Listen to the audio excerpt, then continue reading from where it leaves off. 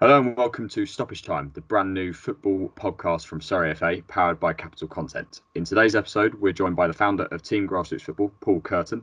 Paul created Team Grassroots Football in 2014, and the business has been growing ever since. Team Grassroots Football are the voice of grassroots football in the UK. They proudly represent the grassroots community and offer support and resources on behalf of millions of people that play or support the game. Paul, thanks for joining us. Thanks very much, Marcus. That was a very, very nice introduction you've just given us there as well. No, you've done loads of grassroots football, and it's great to have you on. First of all, more about you. How did you start your journey in grassroots football? My journey started a long time ago. I'm 42 years of age now. I was a junior player myself up in the Sunderland area, the Russell Foster League.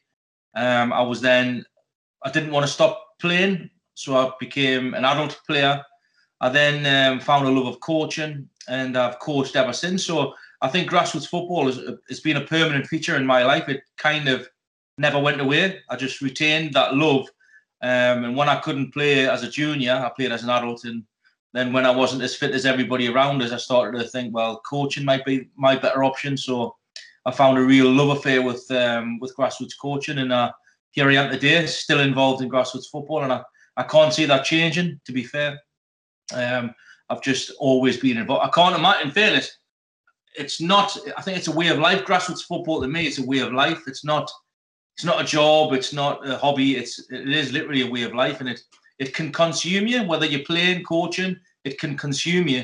And it certainly consumes my daily life. I'll give you that. There's no start of my day and end of my day.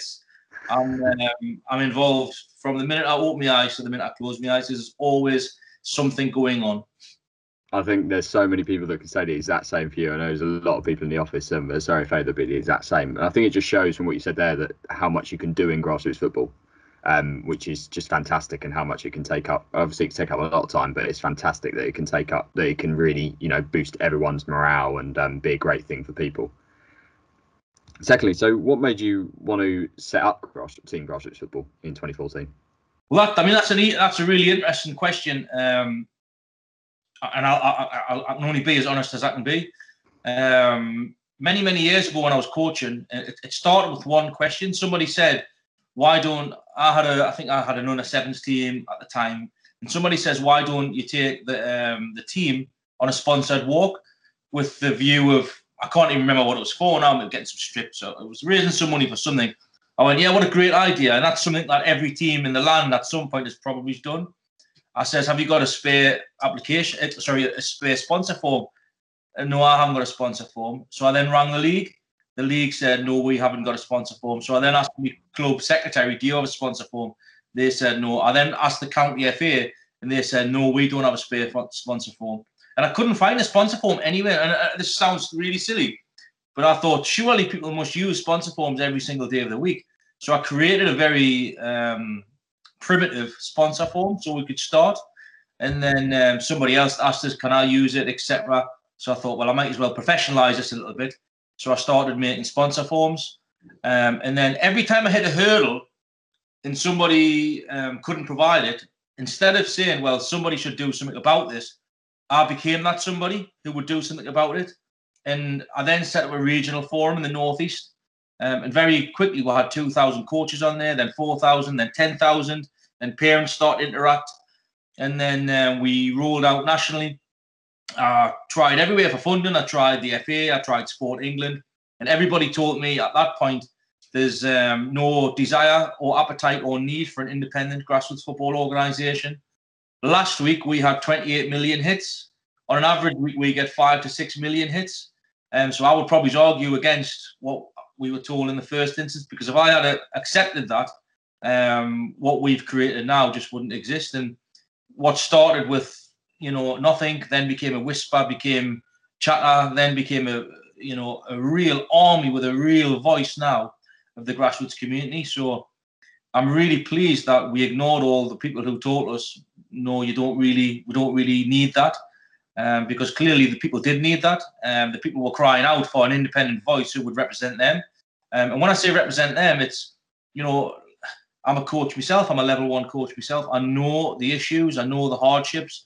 I get it. And I think that's the one thing that what we've surrounded ourselves with is people who really get grassroots football. And I think that shows in the content that we put out, that shows in the material, educational wise, that shows in our respect campaign, that shows in that threads through every single thing that we do. We get it. We really, really get it, you know. And the minute that we try to work with somebody, whether it's an external organisation, company, sponsor, etc., if they don't get grassroots football and they don't want to work for the benefit of grassroots football, we're not interested. Irrespective of how much money or how much sway, we've always been strong with that because we want that voice. We're proud of that voice. And I think when you've got that voice and you've got that responsibility, it's really important that you use that for the right reasons. We very, very rarely criticise anybody. We'll point out where we think things are wrong, but we'll also offer a solution, etc. So we'll never disrespect anybody, organisations, or key stakeholders. And I think that's got us to the point now where key stakeholders in the game, like the FA, like Kick It Out, like Show Racing the Red Card, all work with us now. We work extensively with the FA. We work extensively with Kick It Out, Show Racing the Red Card, the Football Supporters Association. You name a key stakeholder, we're probably working with them in some form of capacity, which is really interesting when you think it wasn't that long ago. We were told time and time and time again, doors slammed in our face. There's absolutely no need for an independent grassroots football organisation. Now, it's great for us to sit here and think, well, we're really, really pleased that the grassroots community really believed in us, because without the grassroots community, we would be nothing. And with that support, we've created what we've got today. It's a really interesting answer. It's a really interesting point you say, because obviously that when in 2014 you had the struggles, but it's great to see that you've been able to push through that, and really with the love of the grassroots community and the help that you see. In terms of, obviously during lockdown, it's been very different for you, and you've had to adapt in terms of what you send out to audiences and how you interact with the grassroots community. But it'd be interesting to know a little bit about how you've done that, because obviously it's been tough to go out and actually go and see clubs. So how have you adapted and been able to still interact with clubs and also leagues and everyone in the community? Lockdown was a significant challenge. I think that's been a significant challenge for everybody. And I think one of the ways that we adapted, when lots of people stepped back, we stepped up, because one of the things, and this was our mantra, we wanted to keep football alive. So the content that we created was a little bit different. We thought, where can we help people? So can we provide, one-to-one coaching in somebody's garden? So can we provide activities, session plans, where you can still stay active, you can stay safe, but you can keep the football alive? One of the things that we did over the lockdown period was we launched what potentially, although I can't scientifically say this for a fact, could have been the single biggest, grassroots football campaign of all time. So we started a campaign called Hearts for Heroes, and all we wanted to do was send our hearts to the NHS and the key workers who were keeping us all safe, who were going out to work when everybody else was in lockdown. And all we asked people to do was get your kits on and send a picture, like a Gareth Bale-esque heart picture with your strip on, and try and get your whole team involved. And the participation rate was so significant. I've never seen the volume. I mean, we always deal with big volumes. I've never ever in my all my time running grassroots, I've never seen the take-up of a campaign like it. It went viral around the country. It went viral around. We were getting pictures in from everybody, and they were so creative, because if you think about it, some of these teams were all in different houses. So a coach or somebody from that team had to ask players, can you go and get a picture with your strip on in the garden and take a picture with a heart? And then they were getting sent to one person who was putting them in some of the most creative images I've ever seen. It was absolutely sensational, some of the stuff that was getting through. And we tried. I mean, I think we put about 3,500 pictures on over lockdown of the Hearts for Heroes, and that was probably a tenth of everything that came through. So that can give you an indication of how many teams participated. We physically couldn't get them all on. So I think by reaching out, and I mean, the grassroots community is 11 million strong. 11 million people every single weekend are involved in grassroots football because they love it, not because they're getting paid. They're paying for the smile, not for because of a pound. And I think that love affair with grassroots football, it doesn't just start with the player and end with the player. I think it starts with the player, and then it threads through the coach, it threads through the parents, because it threads through the spectators, the officials, everything around it creates the biggest army of the biggest volunteer army in the country. 11 million people. That's a huge amount of people every single weekend are involved in our game each week. Now, those people, all of a sudden, from nowhere, had it stopped. So I think we had to reach out because people's mental health was affected, people's physical health was affected. So we thought, how can we have a positive impact on both of those?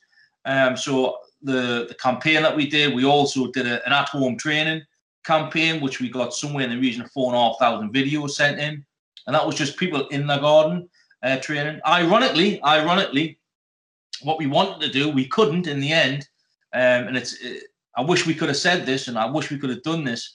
We actually contacted the Guinness Book of Records because we wanted to do the single biggest session of all time.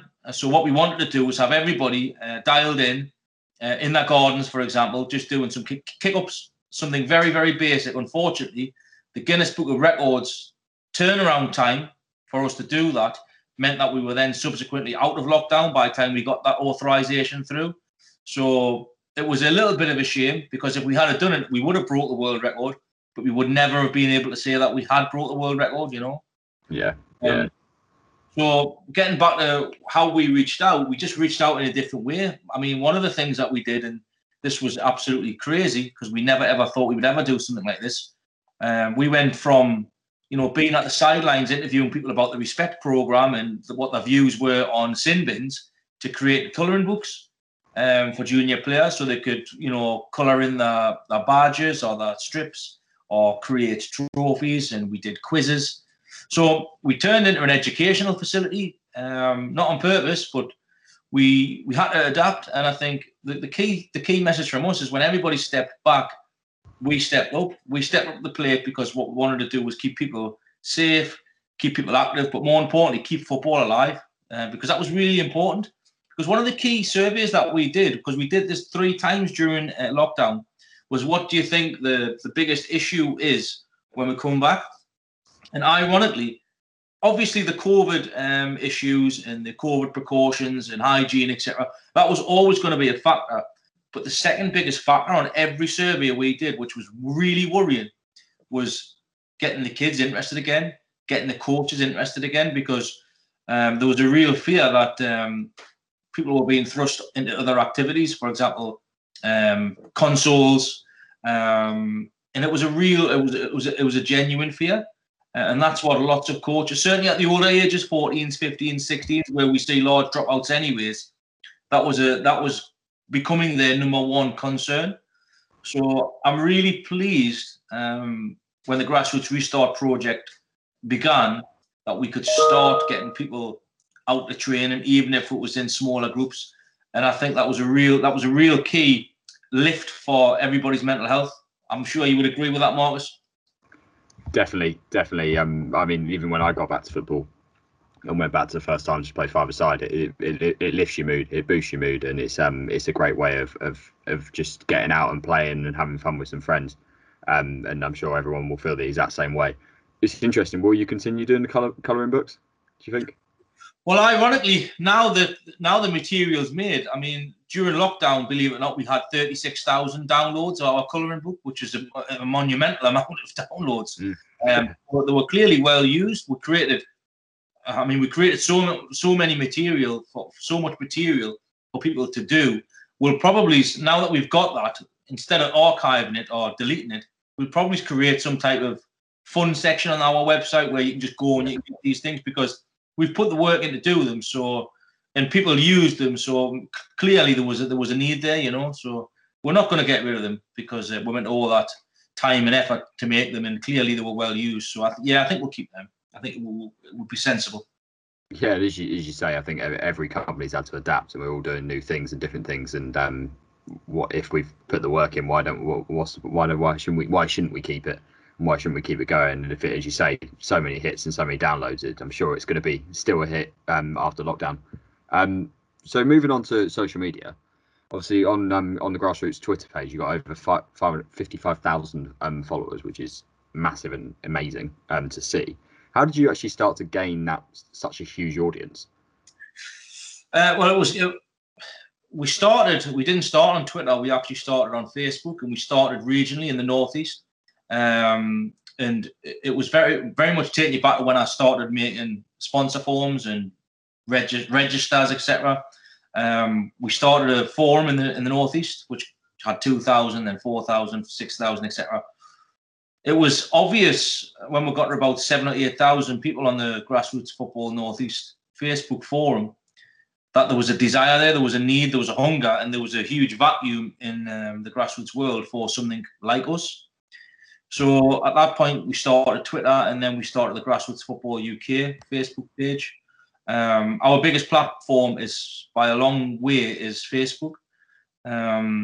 We average around about 3.5 million hits a week on Facebook. On Twitter, we average around about 1.5 million a week impressions.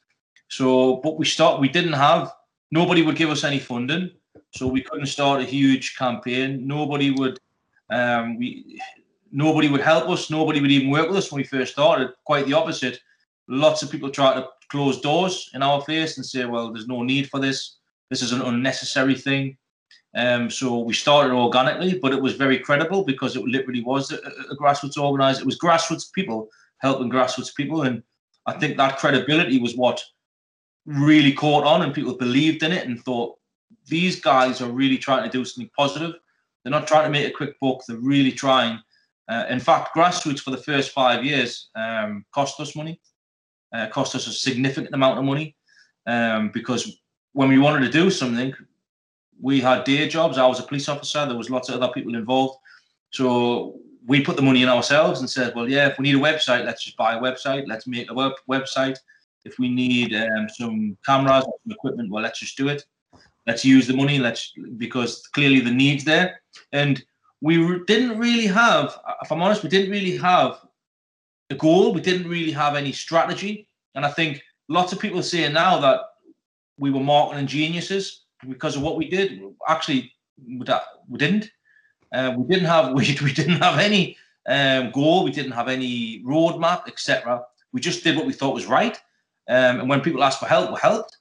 I'll give you a classic example, because lots of people will say, well, what types of things have you done? I mean, we've had many, many national campaigns now. We had the Heart for Ria campaign. We had One Last Smile for Kasabian campaign. We had the Justice for 96 campaign. We have the Grassroots Remembers campaign with the poppies on grassroots kits every year. But one of the things that we've done that I was so proud of is that we were contacted by somebody who said, I've got a child who's got some deformities with his hands and he's my goalkeeper. I've tried Nike, I've tried Adidas, I've tried all the major brands. Is there any way you can do him some gloves? So we contacted a factory that we use over in Pakistan and said, we know there's a child here. He's got some deformities on his hands. He only had 3 fingers. They've tried everywhere to get some gloves. Can you do it? So we said, yeah, we'll do it. And we paid an absolute fortune to get these gloves made for this young child, because that child, why shouldn't he have a pair of gloves? And when we give this, I mean, we did this not for publicity. We did this because it was the right thing to do, because they've reached out for help and nobody would help them. And I think that's when an organisation like us who can help, we'll say, well, yeah, we will help, because it's the right thing to do. And I think if you're an organisation and you've got the power to help, then you're obliged to help, and you need to do what's right, even when nobody's looking. In fact, it's more important to do what's right when people aren't looking, as opposed to when you're on BBC or Sky Sports, etc. When nobody's looking, that's the time to do the right thing, you know. And we were really, really proud of that. And another thing that we did is we started selling defibrillators, and not many people know there's the backstory here. We started selling defibrillators because too many organisations were turning defibrillators into a cash cow, and they were, putting a huge markup on them. So we actually created a video. We bought some defibrillators, and we said we're going to put them out at cost. And we said we actually created a video and challenged the entire defibrillator market, little grassroots, and said, this is what we're doing. A defibrillator is not a cash cow. Categorically, it's not a cash cow. It's a life-saving piece of equipment. And if you're making huge markups on defibrillators, start panicking now, because we're going to start supplying them, but we're going to start supplying them at cost price. And what it did was it sent down the pricing on defibrillators, and that was just Little Us. But Little Us, who had at the time a voice of 1 million people. So the more people that you have involved, the more people you have engaged, the more people that you service, the strength of that voice becomes so much stronger, to the point now where we can facilitate things like that now a little bit more, because we've got the power of those numbers behind us, and that really helps the grassroots community, because if they want a life-saving piece of equipment and they don't want to pay somebody who's making a huge profit, then we can do that. Because one of our key ethos is to make grassroots football a better place for everybody and create value where we can. And I think that really falls into that, creating value where we can, because we had the capacity to do it, we had the balls to do it, and we did it. And I think sometimes that's the one thing that's missing, just taking that last leap of faith, because that could have went really, really wrong, But we thought it was the right thing to do. So we wear our hearts on our sleeves when we're doing something, and if it's beneficial to grassroots football, we'll certainly try. We're not always successful, but we'll certainly try. Yeah, no, just you say you should be very proud of what you've done, because it's I think having grassroots footballers, you guys as that leading grassroots community, and you are the community really, and that leading organisation for them. I think it's great to have you guys there, because if people don't help, then you're there to help as well. So I think and that's fantastic what you've been able to do. Really interesting. You go back to sports organisations, and obviously leading ones like the FA, Kick It Out, organisations you work with now.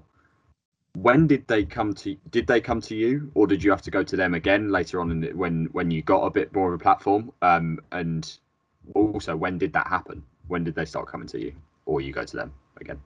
I think from the National FA's perspective, we've always had a good relationship with the FA. I think we had been. I'm going to be honest at this point, Marcus. I can't remember the exact dates or years, but I think we were getting lots of. I think we were gaining lots of traction and fans at the FA because of what we were doing. Because I think anybody who looks at any of our content would agree that it's very, very. It's in the right tone every time, and I think we were gaining lots of warmth from the FA and thinking, actually, these guys are doing a really good job, really positive what they're doing. So we started working extensively with the FA, probably around about 2 years ago. But even 2 or 3 years before that, I think there was conversations going on between myself and lots of people at the FA on different concepts, different projects, etc. But the FA have been great to work with. To be fair, I can't criticise the FA. I know the FA do get heavily criticised externally.